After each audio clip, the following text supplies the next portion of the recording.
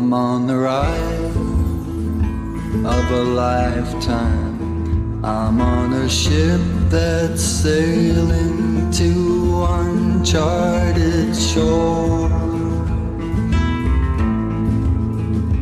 and I won't be coming back here anymore.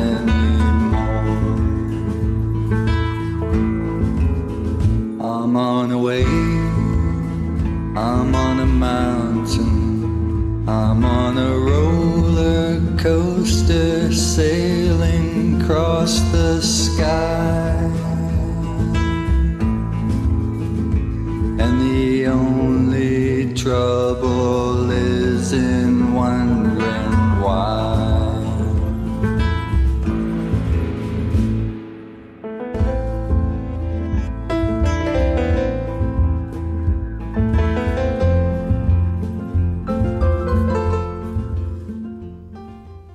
Live from Salt Lake City, Utah, this is Heart of the Matter, where we do all we can to worship God in spirit and in truth. I'm your host, Sean McCraney. I have standing with me a beautiful young lady, inside and out. In fact, I got to spend some time talking with Michaela. What's your middle name? Janelle Ann. Janelle Ann. When you first said it to me, I thought you said Janelle Ann. And, but Kayla Janelle Ann, and we got to know each other because some other people were involved talking boring stuff. And so we talked about boys, and we talked about pot, and we talked about sex, and we talked about life, and we talked about things that Michaela's interested in. She's a really good dancer. She's into dance. She has some really high goals for herself, and she has some family, T, and grandparents who love her very much. So tell me, what have you been doing? Dancing, going to school. Dancing, going to school. You know, I have 3 daughters who are raised now, but this one's a quality kid. So it's really great to meet her, and show up around here sometime, all right? Okay. All right, it's a deal. Okay. Good job, Michaela. Do you have anything to say to the audience? No, I'm good. She said, no, I'm good. That's a typical teenage answer. All right, remember, May 5th, right here in the Heart of the Matter studio, we're going to have a 5-point Calvinist extraordinaire, founder of CARM, Matt Slick, in the house to teach us what Calvinism is really all about and what it's not. Matt had his folks contact us and requested an opportunity to sort of set me straight on Calvinism. He's not convinced that I understand it properly. He might be right in his assessment. I believe I'm right, but I'm certainly subject to great error. Always willing to learn, so we invited Matt to the studio. He'll be here on May 5th, a 2-hour special. Mark Bazant will be mediating, but it's not a debate. I just want to make that clear. We've toned down. We went from Inquisition down to Jason Wallace, and now we're down just to low-level flying. Matt is going to explain 5-point Calvinism. We're going to use Tulip as a guide, and then I am going to talk to him about what those things mean. I'm going to question him relative to the way I see Christianity. We will be taking calls too. That's Tuesday, May 5th, 2-hour special with Matt Slick of CARM. And with that, how about a moment from the Word?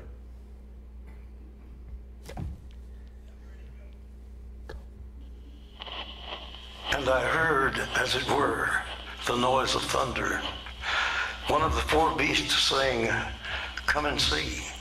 And I saw, and behold, a white horse.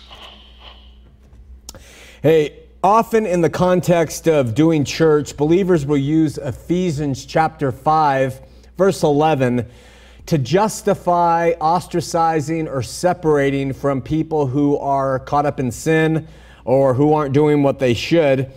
Have you ever found this advice a little bit odd, knowing that like Jesus hung out with sinners? Have you ever thought, why does it say in Ephesians 5, why does it say what it says and people use it? In fact, let's just read it. Ephesians chapter 5, verse 11 says, all alone, "Have no fellowship with the unfruitful works of darkness, but rather reprove them." That's what it says, and you'll hear that used by Christians to say, going after people who are in sin or doing things wrong and reprove those unfaithful works of darkness, don't have fellowship with them, etc. But let's read it again. Listen to it. And have no fellowship with what? With the unfruitful works of darkness. Unfruitful works of darkness. Notice that it says nothing about people there, but speaks of the dark things that people do. So don't have anything with those dark things that people do, but rather reprove them. Reprove what? What are we reproving? The works of darkness. So some people would say, oh, okay, I get it. So I won't ostracize, I won't attack the person, but I will attack their sin. I'll tell them this is wrong in your life, right? I don't think so. Let's listen to the rest of how Paul explains the method to employ of reproving unfruitful works of darkness. Ready? He says, for it's a shame to even speak of those things which are done of them in secret, but all things that are reproved are made manifest by the light. For whatsoever doth make manifest is light. You know what that's saying? It says that it's by the light that we exude, the goodness, the kindness, the love, the light that we exude, the light we shine, that the dark works are reproved. That's what it's saying. Listen to the next verse. Wherefore he said, awake thou that sleepest, and arise from the dead, and Christ shall give thee light. So it's all inclusive. In other words, when a brother or sister is involved in unfruitful works of darkness, Christ gives us the light. And when this light shines from us in terms of love and kindness and forgiveness and long suffering, that light reproves their darkness. We don't need to say a word. It's Christ in us that does it. Okay? So we don't need to police with verbal reproofs and cries of repent, or we're not going to have anything to do with you. The way we do it is by love and by kindness. With that, let's have a word of prayer. Lord, we seek you and need you. We pray for the studio audience, for the people who are watching throughout the world, of course, with our volunteers and staff, people who are struggling, people who want to know the truth. And we pray for our friend Michaela, who we got to meet tonight. We pray that she'll continue on and be strong in her life and continue to seek out the help from those who love her. And we just praise you, God. We love you. In Jesus' name, amen. All right, I'm going to use some emails tonight to answer some questions relative to subjective Christianity and our resistance to the Protestant teaching of Sola Scriptura. Whenever you embark on something new, new territory, it always brings up immediate misunderstandings.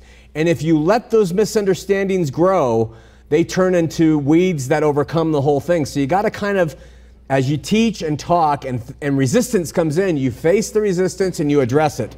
So we received some emails of late that have indicated strongly that I'm not doing a good job at explaining what the stance really is against Sola Scriptura and how we do view the Word. Add in conversations I've had with people face-to-face or over the phone, and I've come to see that I failed to make myself clear. So let me use some emails, and we're going to start out with an email from Pastor Van of Spokane, Washington, City Life Church. He's become a friend of mine. Before I read what Van asks, we talk on the phone every now and then and text and things. And so I'm cutting right to the questions that he asked because he understands what we're doing. Number one, in your opinion, is the Bible the Word of God?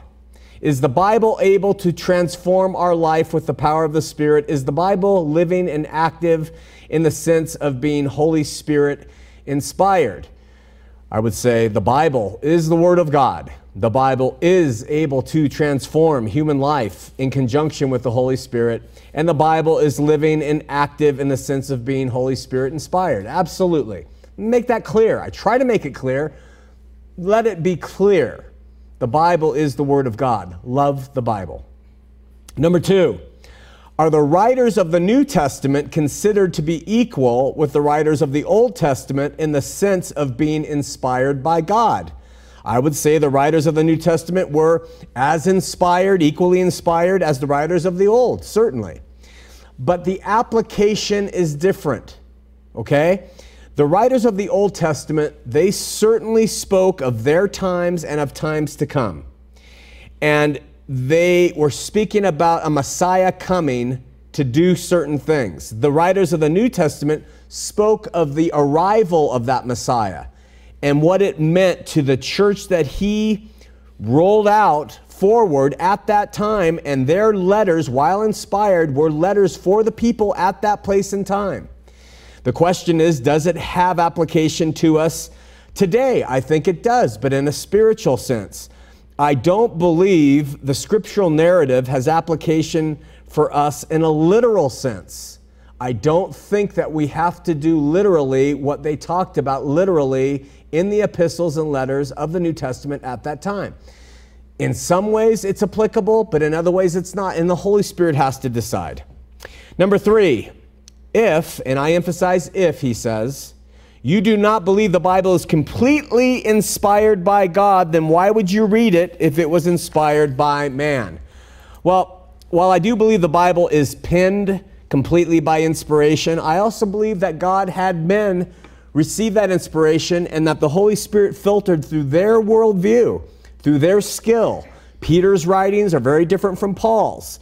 We have a different approach. God went through man, and man did produce a product that is partially from his point of view. It was inspired, certainly. In other words, I believe God chose men, and they added their added flavor to the words written. That's not a bad thing. It's not a deleterious thing. It's okay. It just is. But on a side note, in his question, Pastor Van said, is the Bible completely inspired?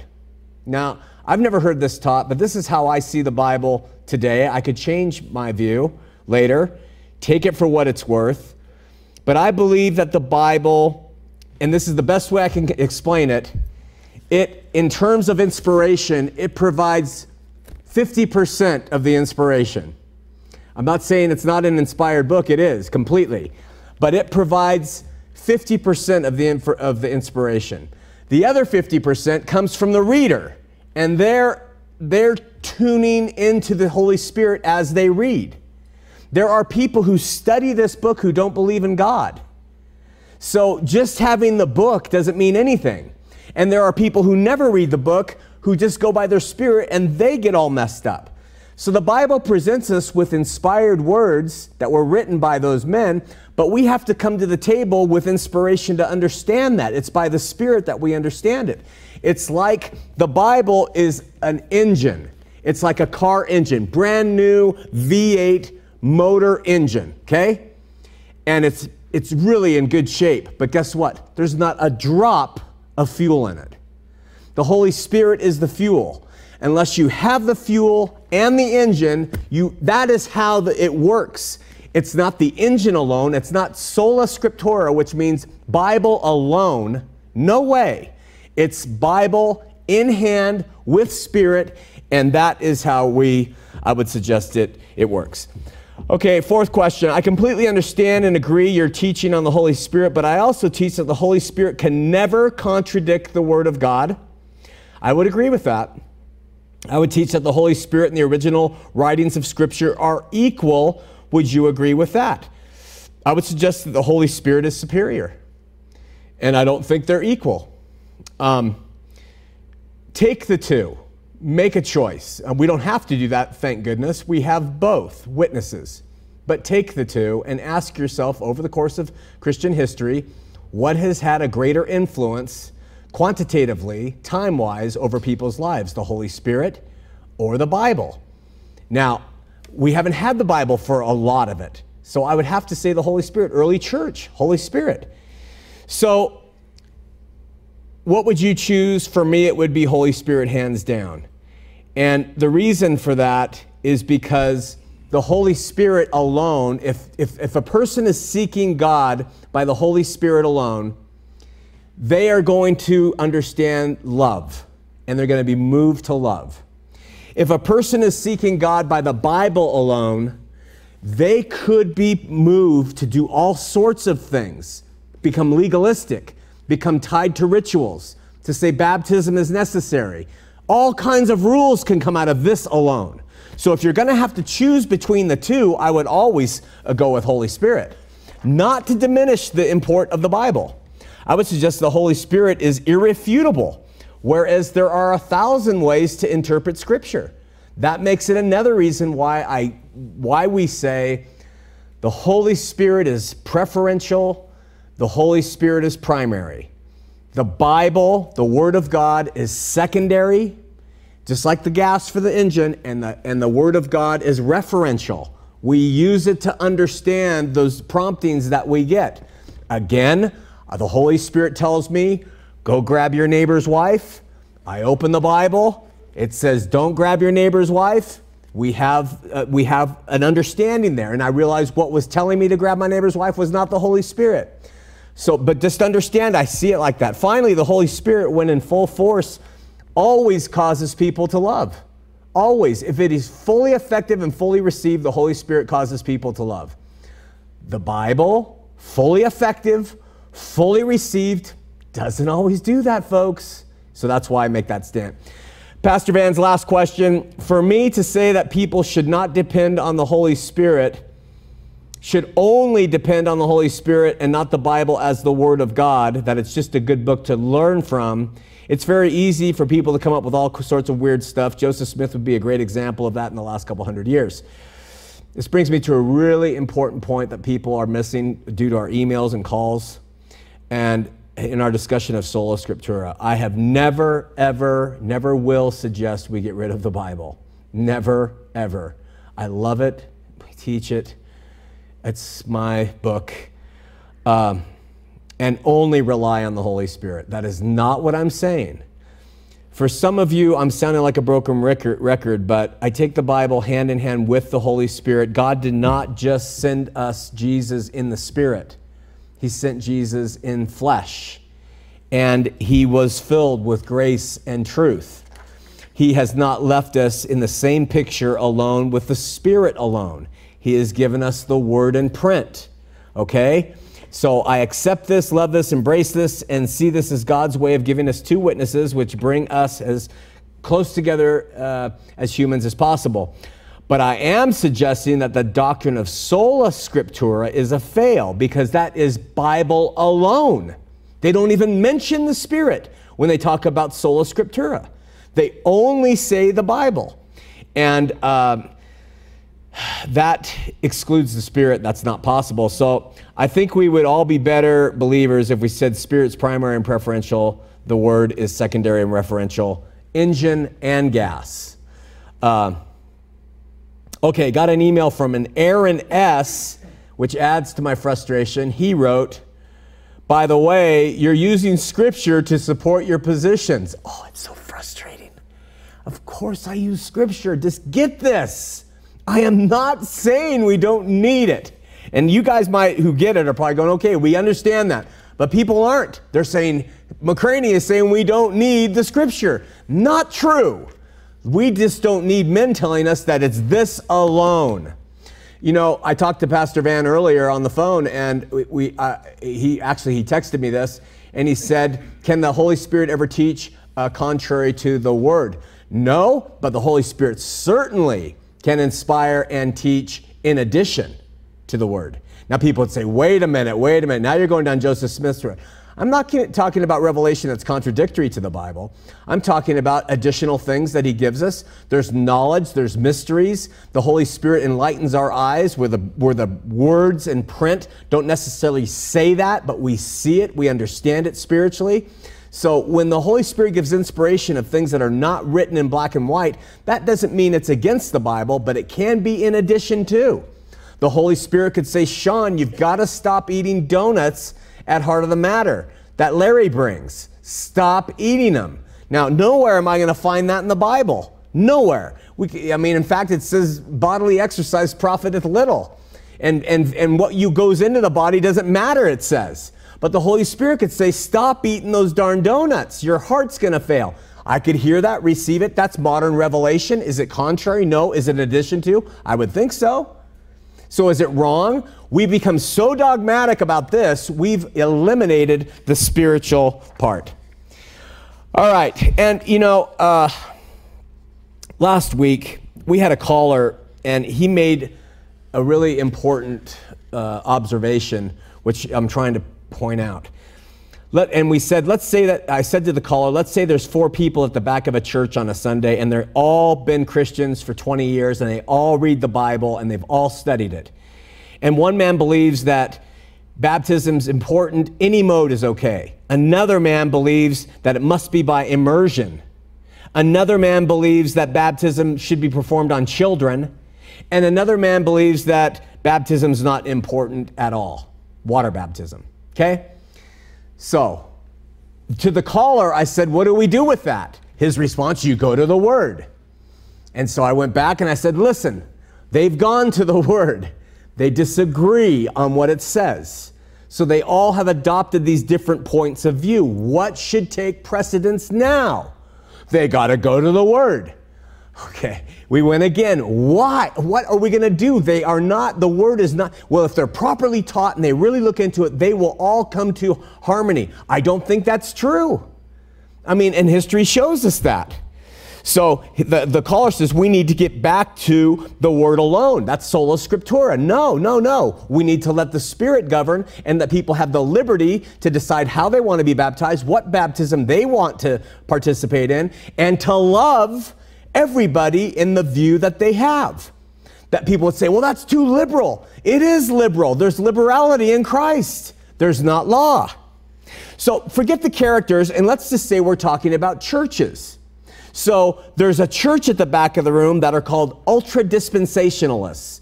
They say no baptism at all, okay? There's that church. And there's another church that are Anabaptists or Baptists, and they believe they're immersionists. It's got to be by immersion. And then there's Calvary Chapelists who say it's a good thing to do, but if you haven't, well, that's okay. You're saved anyway. Don't worry about it. And then there's an Orthodox Presbyterian who says you got to do it to children. Those are legitimate religions, faith movements that make those stances. Forget the individual men. What do we say to each of them? Okay? So the denominations all have scholars. They all read the Greek. They all study the Word. And they all differ. What do we do? Our caller said, you got to turn to the Word. My point is that we have turned to the Word. We strive to understand it. We look into what the Word says. We recognize that God has made many, many things perfectly unclear. Perfectly. And you might think that they're clear, but baptism is just one. It's not perfectly clear. And that's just one of 1,000. So the answer to the 4 men: love each other, study together, happily disagree, laugh with each other at our peculiarities, and move forward. One last email from Mike. It says, hi, Sean. Let me first say that over the past couple of years, I've appreciated your show and your insights regarding Mormonism. I've learned a lot from the things about Mormonism that I otherwise wouldn't have known. Let me stop there and point out how often these emails come to us these days that say things like this. We really, really, really liked you and agreed with you when you hated the Mormons. You were so smart. You were really intelligent back then. You were funny. You were good looking. Now you've gotten ugly and stupid and blah, blah, blah, blah, blah. You know, same guy, same perspectives. In fact, someone told me they went back and they watched the first shows, and they said, you haven't changed at all. You have always said, born again Mormon. Listen, let's open up and let's stop. Have you been born again? Stay Mormon. And yeah, I use that as a bit of a ruse, and I got harder as the years go on, but pretty much the same thing. But see, what's happening is I haven't changed, but I've pointed the focus on you, and it makes you mad. And so that's why Mike says this. He goes on, he says, I've been debating over whether to write you or not, but here's the plunge. I'm not sure where to start, so I'll jump right in. I want to address everything you said last night, referring to last week's show, but I'll respond to a few things that came to my mind watching it. Point 1. First of all, ever since you started your shows on Christianity, it seems that as often as possible you ascribe impure and otherwise evil motives to the Christians of the past. Why not give the early church the benefit of the doubt? Here's why I view the early church and the historic church the way I do, Mike. 1, the word itself makes things clear of how things should be at least in general concepts. 2, the history of the early church and the historical church. Remember the teaching, a good tree cannot produce bad fruit. If a tree produces bad fruit, it's a bad tree. There it is. I don't know what to tell you. You know, if you read about church history and all you're reading is about bad fruit, then I'm going to see the church history as being pretty darn ugly. And you can't mix it. You can't say there was a lot of really good there and then there was this bad section, so otherwise it kind of balances itself out. No, there's no bad with the Holy Spirit-driven church of the body of Christ. Now, the true church, I do not pick on. From Christ through to today, the true church of true believers who follow Christ humbly and in spirit and in truth and read the word when they got a hold of it and had the word, and if they didn't, follow the Spirit with love. I do not pick on the true church line at all. I am talking about organized religion that has taken and made a mess of it, okay? And then look where we are today. I would end by asking you, Mike, why would you give the church the benefit of the doubt in the history of everything that we can see? Why would you ever give it the benefit of the doubt? That's what all the Christians do. Well, you know, look what the Lord has done. Yeah, he has done a lot of it in spite of what men have done. I'm just saying what men have done is errant. Point number 2. As an example from last night, you mentioned that the chapters and verses in the New Testament were organized, and you compared that to a deposition, asking why the text had to be broken up and asserting that it was for the purposes of argumentation. At least that's how your comment came across to me. Now, I came across wrongly, and let me explain. The result of the system of breaking it up into chapter and verse is argumentation. It wasn't done for argumentation, and that could have been my fault. I don't know what I said. But the result is argumentation. When you take a narrative that is presented in left to right and in paragraph form, sheet form, and you read it, it presents a very different result than breaking it up in chapter and verse, and that becomes the Greek way of thinking and the Greek way of arguing. And so that's what I was saying. It was the result of the result is argumentation, not the intent of putting the chapter. I'm sure the person who put it, or the people, Stephen or Stephanos or whatever his name was, who did the New Testament, I'm sure they thought this is going to make it better. This is going to make it easier. I mean, when we teach verse by verse on Sundays, there's many times I'll come and I'll see, why would they make the break here? This really confuses things. It should be at this verse. You can automatically tell why, because they're men. And they could, well, were men inspired? There are people who believe that men were inspired to put it in chapter and verse, and how they did it. I don't know if that's true. Point number 3, Mike says, you also mentioned arguments about the meanings of words. Beauty was your example. Personally, I think this is a smokescreen, as I've never heard anyone accused of heresy simply because they differed with someone on the meaning of beauty in either the Old Testament or the New Testament. I'm going to stop the comments of Mike for a second and address this. I use beauty just as an example, not about whether it's ever been debated, of how words and their meaning are not easily agreed upon by individuals. Believers have a hard time agreeing on the fruit of the Spirit. Don't have a hard time with agreeing on the fruit of the Spirit, which is love, peace, joy, temperance, long-suffering, all those things. When that is present, and it's in your life, the meaning of beauty doesn't matter at all. It can be talked about in things, but people who are full of the Spirit is like, yeah, I think it means that, could mean this, it's interesting, not a hill to die on. The writer's very arguments against my use of the example prove the point I'm attempting to make. Words divide. He's taking and he's saying, your use of beauty, I've never seen it. It didn't even see, it just shows what words can do. They have to be moved with the gasoline of the Spirit, or else you've just got a big, dumb engine sitting in front of you. He goes on as an example. I remember watching your Inquisition in 2014 with a Presbyterian and a Free Will Baptist. According to the Presbyterian, they're both brothers in Christ, even though one practices foot washing and the other one doesn't. So there are things in which Christians can differ that don't necessarily cause division. Let me stop here. Our writer uses an example of two brothers who have found it within themselves to not let divergent views and practices separate them. Praise God. I'm all for it. That's what I'm trying to suggest, that they have accepted each other's varied opinions and let love rule over what the words say.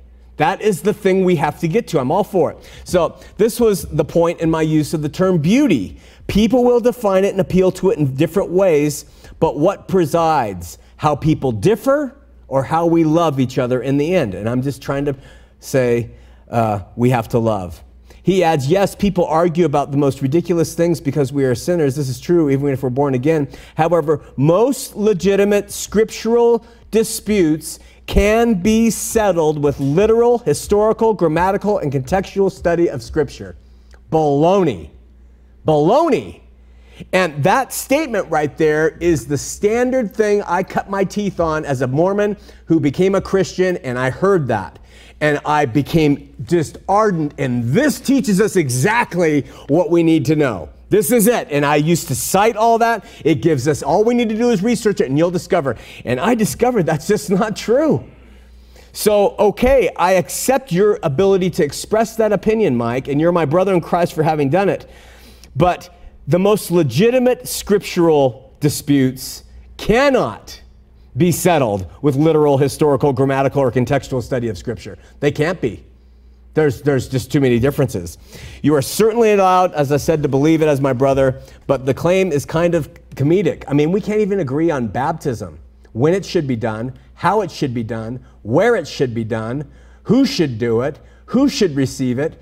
We can't even agree on water baptism. Now, you would think that God would say, this is what I command of Christians. Water baptism by immersion at 8 years of age, not older than 9, for anyone who believes. Something like that. Even clearer. But no, he doesn't give us that. Why? You guys, why? Okay. And here's the thing. When people say things like this, it's usually because they believe they have found the answers. And when they say the Bible can prove through historicity and through grammar and linguistics and all this other stuff, you can prove what the Bible's saying through those things. It's usually said by people who believe they have found the concrete approach to something. But I guarantee you, show me that person and I'll show you somebody else who is just as good of a Christian who has found another way. That is, again, why the Spirit must abide. Point 4, you also mentioned Greek. Greek is important for the study of the New Testament. I feel like I'm sorry, but it's like when you were in 7th grade. All right, write a theme paper on bicycles. Bicycles. Bicycles are important to children. Greek. Greek is important in the study of the New Testament. The New Testament was written in a particular language, in a particular context. The apostles didn't need to go to seminary to study Greek because they already knew it. That's a good point. The Bible is more than just a book, but a book nevertheless. It amazes me the number of Christians who, if they were taking a course in French literature at a university, would insist that their professor know French, yet a lot of churches today don't seem to care whether or not their pastors knew Greek or Hebrew. Well, that's a great point, Mike, but we're not in a university and we are not studying French. We are reading the Word of God and it's known by the Spirit. So you can use the secular approaches to argue, but bottom line, it is by the Spirit. You can take the most uneducated pastor who hardly reads English, let alone Greek, and who loves the Lord, and that guy can teach with the Spirit as well or far better than a Greek scholar. You're missing that point, okay? I teach the word twice weekly, 3 if you count this when we teach it, and we always refer to the Greek. I know the import of the Greek language when you're studying it, but you've missed the point I'm trying to make about relative to the word. We have Greek scholars from here to Greece who disagree with each other on almost everything too. The answer cannot be found in the Greek language. It gives us insight, it helps us understand, but even there, the scholars are at each other's throats about what this word means and how to parse this verb, etc., etc. So it doesn't solve differences, and because it can't solve differences, it can't be our solution. Sola Scriptura cannot be our solution, okay? Has to be the Spirit. Try not to get lost in the quagmire it comes stuff, okay? One more point, I think we'll go, might be 2, I'll go quick. How much time, Derek? Derek's asleep back there. Okay. No one on the phone. Oh, the phones are full lines. I don't have anything telling me. Okay. No more drinking. Danita and Wendy. You mentioned the Lord's Supper. Okay. I'm not going to cover that. It's just more this. He ends it up and he says, I appreciate your frustration with the modern church. Yes, there are many things that need to be addressed, but turning the Bible on its head, creating smoke screens, and asserting subjectivism isn't the way to do it. I would disagree when it comes to subjectivism. I'm trying not to bring up smoke screens, and I'm not turning the Bible on its head by any means. I hope that's seen. Okay, Sterling in Des Moines, Iowa, Keith in New York, Tim in the Oregon coast, and Matt in Cleveland, Ohio. We're going to get to you in just a minute, but first this spot. 1, 2, 3, 1, 2, 3. Blessed is the man who endures temptation.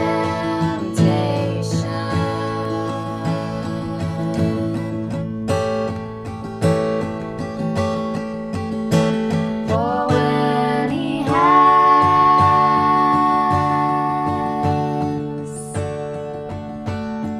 been approved,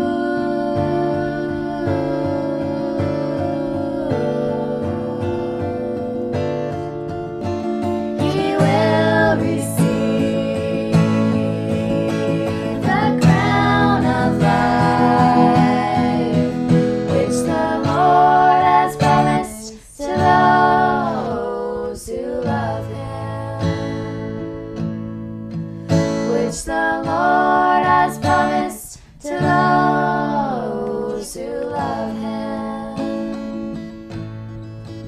Which the Lord has promised to those who love him. That was good. All right, we're going to Sterling in Des Moines, Iowa. Sterling, you're on Heart of the Matter. Hey, brother, how you doing tonight? Doing well. How are you? I'm doing well myself. It's me again. I called you last week. I was calling back here to, I care about you, brother. I think you're making a little mistake there about Sola Scriptura. What is it? Hello? What's the mistake? Well, first off, I agree with you that the Spirit, Sola Scriptura is the ultimate authority, being that Scripture is given to us by the Spirit. Okay. Especially in the New Testament. The Old Testament, it was the word of the Lord that fell upon the prophets and all the writers of the Old Testament, but the Holy Spirit, of course, I agree, fell upon all the writers of the New Testament. Okay. So therefore, I believe you're kind of in error for making a mistake that the Holy Spirit is who's speaking here in the New Testament. And of course, the Lord is speaking in the Old Testament. Okay. So where's the error now? So the Lord spoke in the Old Testament according to your position, and the Holy Spirit spoke the word into existence in the New Testament, and we have it written in ink and paper. So what's my problem? Where am I missing it with Sola Scriptura? Okay, well, to me, okay, here, we can go to 2 Timothy 3:15 through 17. Yeah, go ahead. For all Scripture. All right, hold on a second. All right.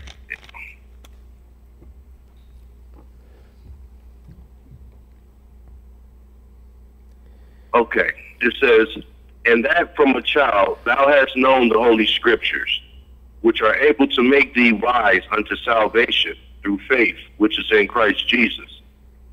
All Scripture is given by inspiration of God, and is profitable for doctrine, for reproof, for correction, for instruction in righteousness, that the man of God may be perfect, thoroughly furnished unto all good works." Agree. So see, you agree? Absolutely. Okay. So there can't be any confusion amongst Christians because God's word stands alone. It's concrete. Okay. It's absolute. Now, what do you mean there can't be any confusion among Christians? Well, because if we're all brethren, then we would exhort in the word together, not argumentatively. Okay, I agree. I agree with that.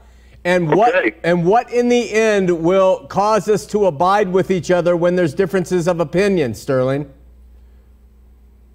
But see, once again, we wouldn't have the opinions is one thing, but the scripture says only one thing. Okay? Yeah. This is where we were last week too. This is where we were last week too, Sterling. And what you're talking about is theory, but in practice, what you're talking about is absolutely a utopia. This does not exist in the body. That's why there are 30,000 plus denominations. What you are describing here, you're saying, listen, the word is true. We have it. It tells us there shouldn't even, we can have opinions, but the word is what the word is. So are you talking about literalism? Are you talking about figurative language? Are you talking about taking everything in the English language? Are you talking about reading it from the Greek? Which translation are you talking about? I mean, it goes on and on and on, Sterling, as an affront to the position you're taking. You're presenting a very nice thing that sounds good, but it does not work when it comes to brass tacks of religion.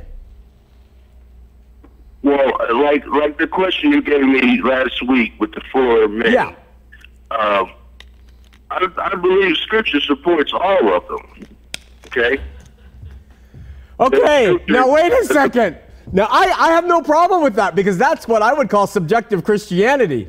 But you can't say that we use the Word of God to definitively tell us what there is to do and be and see, when you can say that a man who says baptism is not required and a man who says baptism is required, and one says it has to be by immersion and another one says it could be any way, that if the Bible supports all of those positions, like you just said, you are standing on my side of how we need to approach this thing. Well, how's that? Subjectively, it depends on what a person wants to believe, how they see it, and let the Holy Spirit guide and let their love abide. But Sean, if the Bible supports all those men, and that's us relying on Scripture. It is relying on Scripture. I'm not against Scripture, but it's a reference point. The Holy Spirit guides, but we use the Scripture to see what it says. Absolutely. I'm not tossing Scripture out, Sterling. Don't get me wrong. I mean, yeah, don't get me wrong. But I'm just trying to tell you, we read so many different things from Scripture. You just admitted that the Bible does present all of those things. That's all I'm trying to say. We see things differently. So the Holy Spirit has to be there causing us to get over doctrinal distinctions and let people love each other and learn together and try to get to greater understanding with patience and the fruit of the Spirit present. That's all I'm saying, Sterling. Okay, Sean. Well, what I'm saying is that I still don't believe that it's the Scriptures that's separating the men. It's the men from the traditions of men. I agree with you. Colossians 2:8 I agree with you. That. No, I agree with you. I believe it's men who are separating themselves. I agree with you again. Okay, so then Scripture would be the absolute infallible word of God because it's given to us by God and the Holy Spirit. Correct? Okay, correct. And so let me rephrase this to you. Scripture teaches us a number of different paradoxical things, and we can all accept different things about what it says and get along in harmony and be God's children, and it's okay. Would you agree with that? I would agree with that. Praise God. We're on the same page. We're on the same page. Okay. Okay, now let me ask you this. Now let me ask you this. I'm going to put, we got Keith and Tim and Matt, but I got to ask you this. Okay. What if I come along and say I don't believe in the Trinity? You say if you don't believe in the Trinity? Yeah, what if I come along as a brother in Christ and I say I don't believe in the Trinity. I believe in God. I believe Jesus was God in the flesh. I believe the Holy Spirit is God. But I don't believe the Trinity and how it's explained.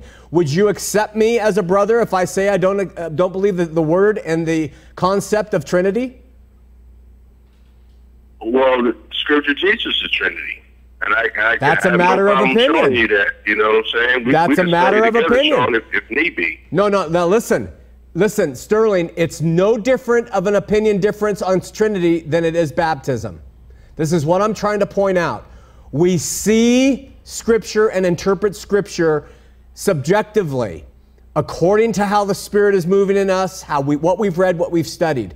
We have to allow people to come to God with what they have and let Him work through it, and the Word guides, but we don't become dogmatic and ostracize and cut out because there's a difference on baptism or on Trinity or on any of these other things that divide.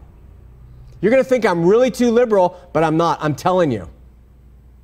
Well, I honestly, I think Jesus does explain the Trinity. Of course you believe that. It's objective, that's objective, not subjective. No, that is completely subjective. It is not an objective tenet. You cannot tell me that the Holy Spirit is a spirit being and that is separate and distinct from the Father and the Son. There's no way you're going to discover that. And when you go to the Greek to prove it, you're going to find yourself in trouble. And so we have a problem right there. And we could go on with other things like eternal sonship and all kinds of issues. So it is not an objective teaching. It is what we use to try to keep Arianism in its place and explain God the best we could, but it doesn't mean it is biblical, and it has to be accepted by anybody who claims Jesus as Lord and Savior. Well, Sean, I think we should study a little because I don't know how much more I can study. It really is blasphemy. Oh boy, oh my goodness. Do you realize where you've gone now, Sterling? You said that my saying that is blasphemy.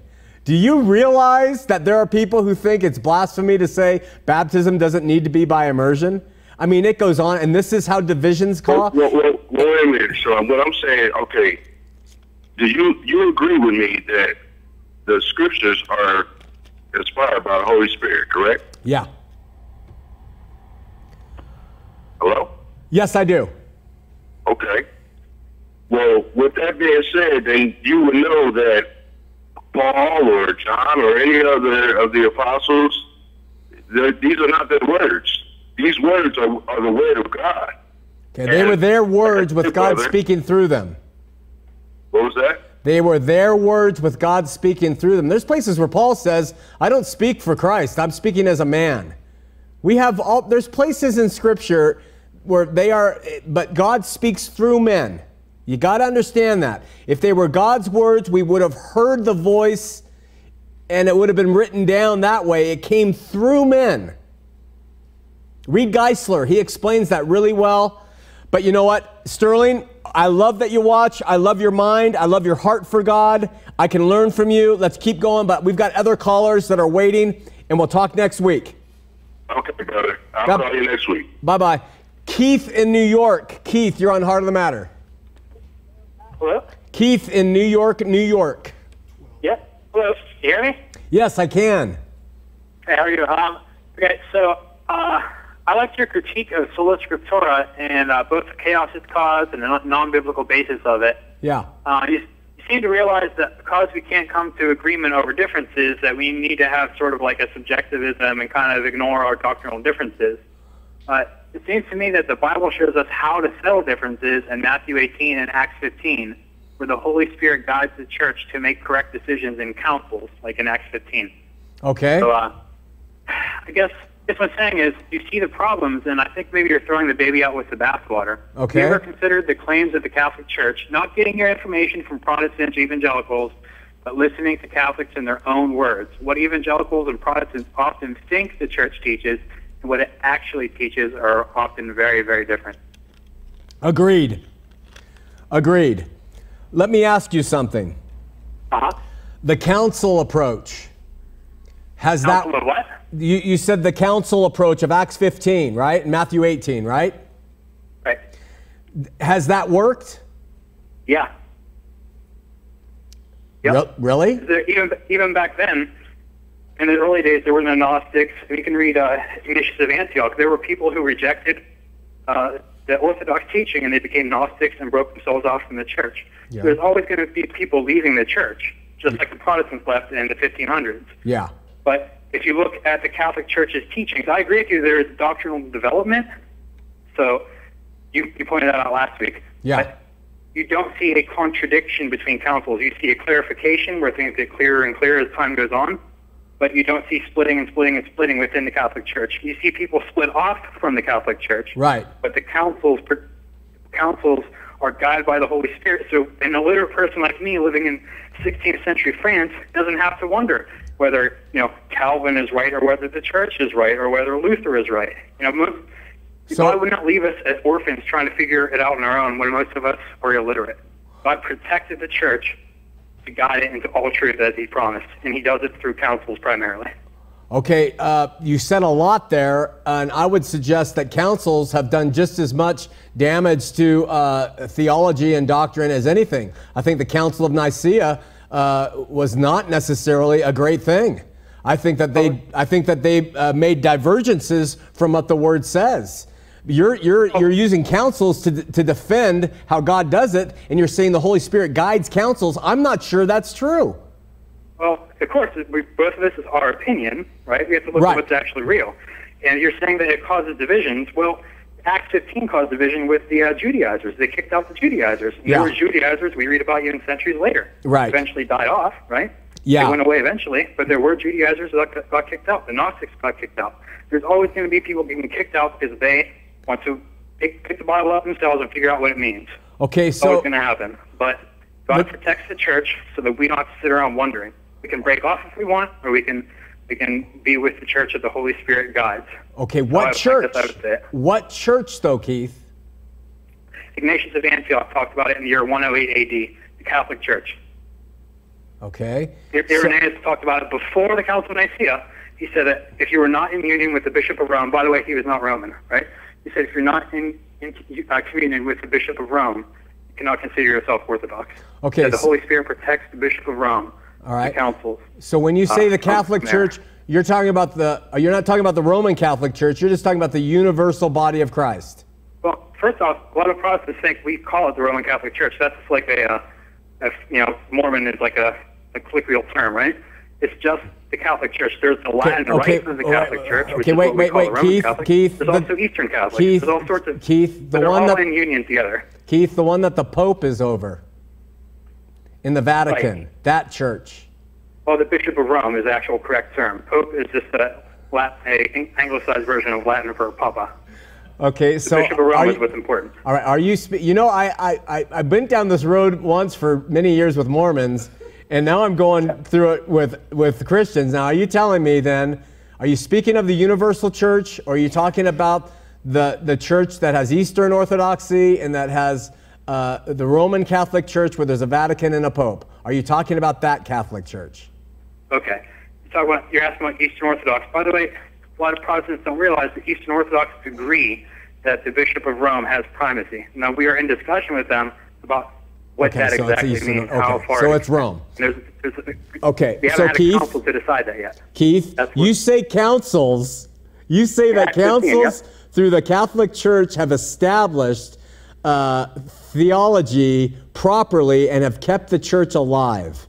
What about the fruit that has come as a result of this elevator music discussion on how to decide what is doctrinal and what is not? What about the fruit of the Catholic Church?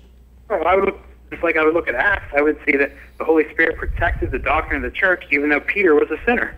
We saw Peter sin against the Gentiles. Okay, so the church is imperfect. The church doesn't mean the church is imperfect. The Holy Spirit doesn't protect the doctrine. Okay, but what about when the doctrines come down from the top, papal authority and these councils, and those doctrines are really heinous? Doesn't matter? Well, you have to point out to me a doctrine that's really heinous. Praying to Mary? Praying to Mary? Okay, what about it? What do you think that means? Well, Keith, I think that it means you're somehow communicating with Jesus' mom. Is that right? Is it? Okay. So is that right? Wait, no. Keith, is it right or not? Keith? I'm answering. No, just answer yes or no. Is it correct or not that you're somehow the problem communicating. is that you have a false Wait. presupposition of what we No. mean by it. No. I want to know if it's right. Is it some form of communication with Jesus' mom? Okay, it Yes would be a or one-way no? communication normally. Yes or no? Yes or listen, no? Let me finish. Here. No, Let me you finish. say yes or no, and I'll let you finish. Revelation chapter 5. Yes shows that or the no? things- Let me finish. No, you are on my show. Yes or no? Do you pray in some form or fashion, communicate with Jesus' mom, Mary? I asked Yes. her to pray for me. You Just like I ask, so you all the and you saints ask to pray her for me. this They're not asking. God. So you are Revelation communicating. 5. So you do communicate with her, and you ask her. So with that, that's not a prayer. It's just a talking. I don't hear from her. No. I didn't say did you hear. I asked- said do you communicate with Jesus' mom? I ask her and all the saints. You to do pray for me. communicate then. Yes. Yes. Yes. Yes, I ask all Thank the you. Okay, back to the old days, right? The obfuscation that religionists use to protect the stuff is just, I can't get back into this. He has his right to pray to Mary. If he says he loves Jesus and the gospel of Jesus Christ, I love the guy, but don't call and try to spin like the Mormons have done forever. Don't start doing that now because you're always going to get caught up. Accept just what we're doing and move on from there. Okay, let's go to Tim on the Oregon coast. Tim, you're on Heart of the Matter. Tim, you gotta turn off your computer. Yeah, I got it. I shut it down. You're on the air, brother. Hello. Let's see. That was an interesting cross section of calls. I was raised Calvinist and then ended up being born again in Calvary Chapel. Then since then, I've been a pastor in 2 different denominations, and in all of that, I was never as close to God and through all the Bible colleges, seminary, and things like that as I am now. And it wasn't the knowledge of the Word that got me there or those types of things. It was growing in the grace of the Lord. Oh, praise God. And so what I'd say is that I know sometimes people are kind of, they're tough on you right now because they're not sure if you're moving the goalposts or what's going on. But I really enjoy the show. My family does. We love watching you and watching you sort through these things, and we're praying for you, and we appreciate it. And it's not, I just think that so many issues in the church are about growing in grace and growing in faith and growing in our knowledge of the Lord through the Spirit. Amen. I think the answers are in the Word. Yeah. But I think that it's through grace. So I know we don't have much time, but there's nothing wrong with somebody. I don't have a problem. I don't agree with it, but I don't have a problem with somebody speaking in tongues. Yeah. But when they say that that's how they identify someone as being born again is when they do that particular act, I have a problem with that. Yeah. That's not growing in grace. That's growing in an act, a physical act or a work that produces something where then you go, oh, that person's born again. I have just as much of a problem with somebody that would be Baptist, and if you ask them why they're born again, they say, well, I raised my hand at a meeting when I was 12. Well, that isn't salvation. They're identifying themselves with that particular act, which is something that may be associated with particular scriptures, but they're identifying themselves with that act and not a personal relationship with Jesus Christ. Tim, your words couldn't have said them better. Really appreciate that there's people out there and they're getting it, and that you could articulate that from your own mind and with all your history. It's talking about growing in grace. That is so beautiful, and how you brought the word in and its import in that process. Thank you so much for sharing, my friend. Have a great week. You too. Bye. Listen, we're leaving Matt in Cleveland, Ohio. We're leaving Mark in Ireland. He's calling back. Mark, I'm sorry, but we're out of time. Next week, we're going to come back and we're going to start getting into the process of compiling the word, not to demean it, but just to show how the Holy Spirit has been working the whole time and leading the way. We'll see you next week here on Heart of the Matter. Good I'm on a ride, going nowhere. I am an existential cowboy on the wind, and I won't be coming out, I'm going in. This man's awake, a storm's arising. The dawn's awaiting till 100 monkeys know, and I can feel the light-filled monkeys start